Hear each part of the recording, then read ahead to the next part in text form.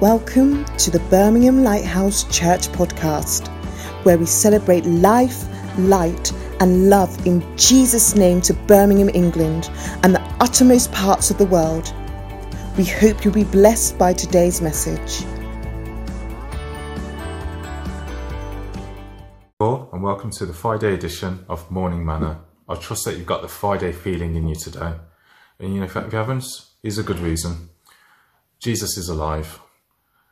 2,000 years of wars and diseases and the world trying to throw everything that it can at the church to try and get it to stop.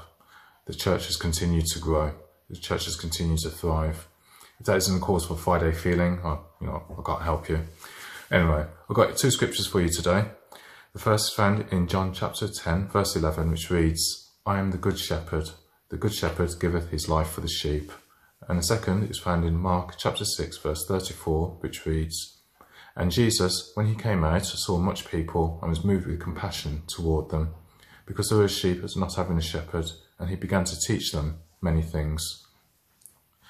Now, at this time, the world has pretty much stopped in various areas, pretty much all areas, the economy, socialising, education. Well, I think education stopped anyway. I'm sure if you ask my daughter how much she's learned over the last month thanks to my primary school abilities, I'm going to guess she's going to say education has stopped as well. But regardless, the church has continued to grow. The church has continued to thrive. At this time, the church has been innovative in delivering the message one to another and in trying to reach out to others as well, providing encouragement in various areas. That is because Jesus is alive. Jesus continues to lead the church. Where the world has been panicking, the church can have a confidence, a strength, knowing that the shepherd is leading the way for us. That although the world may not know where it's going in regards to vaccines and how long this lockdown might be going on for, we trust in Christ. Christ too leads us. Christ leads us to a future more amazing than any kind of Friday feeling or the lockdown being lifted or anything.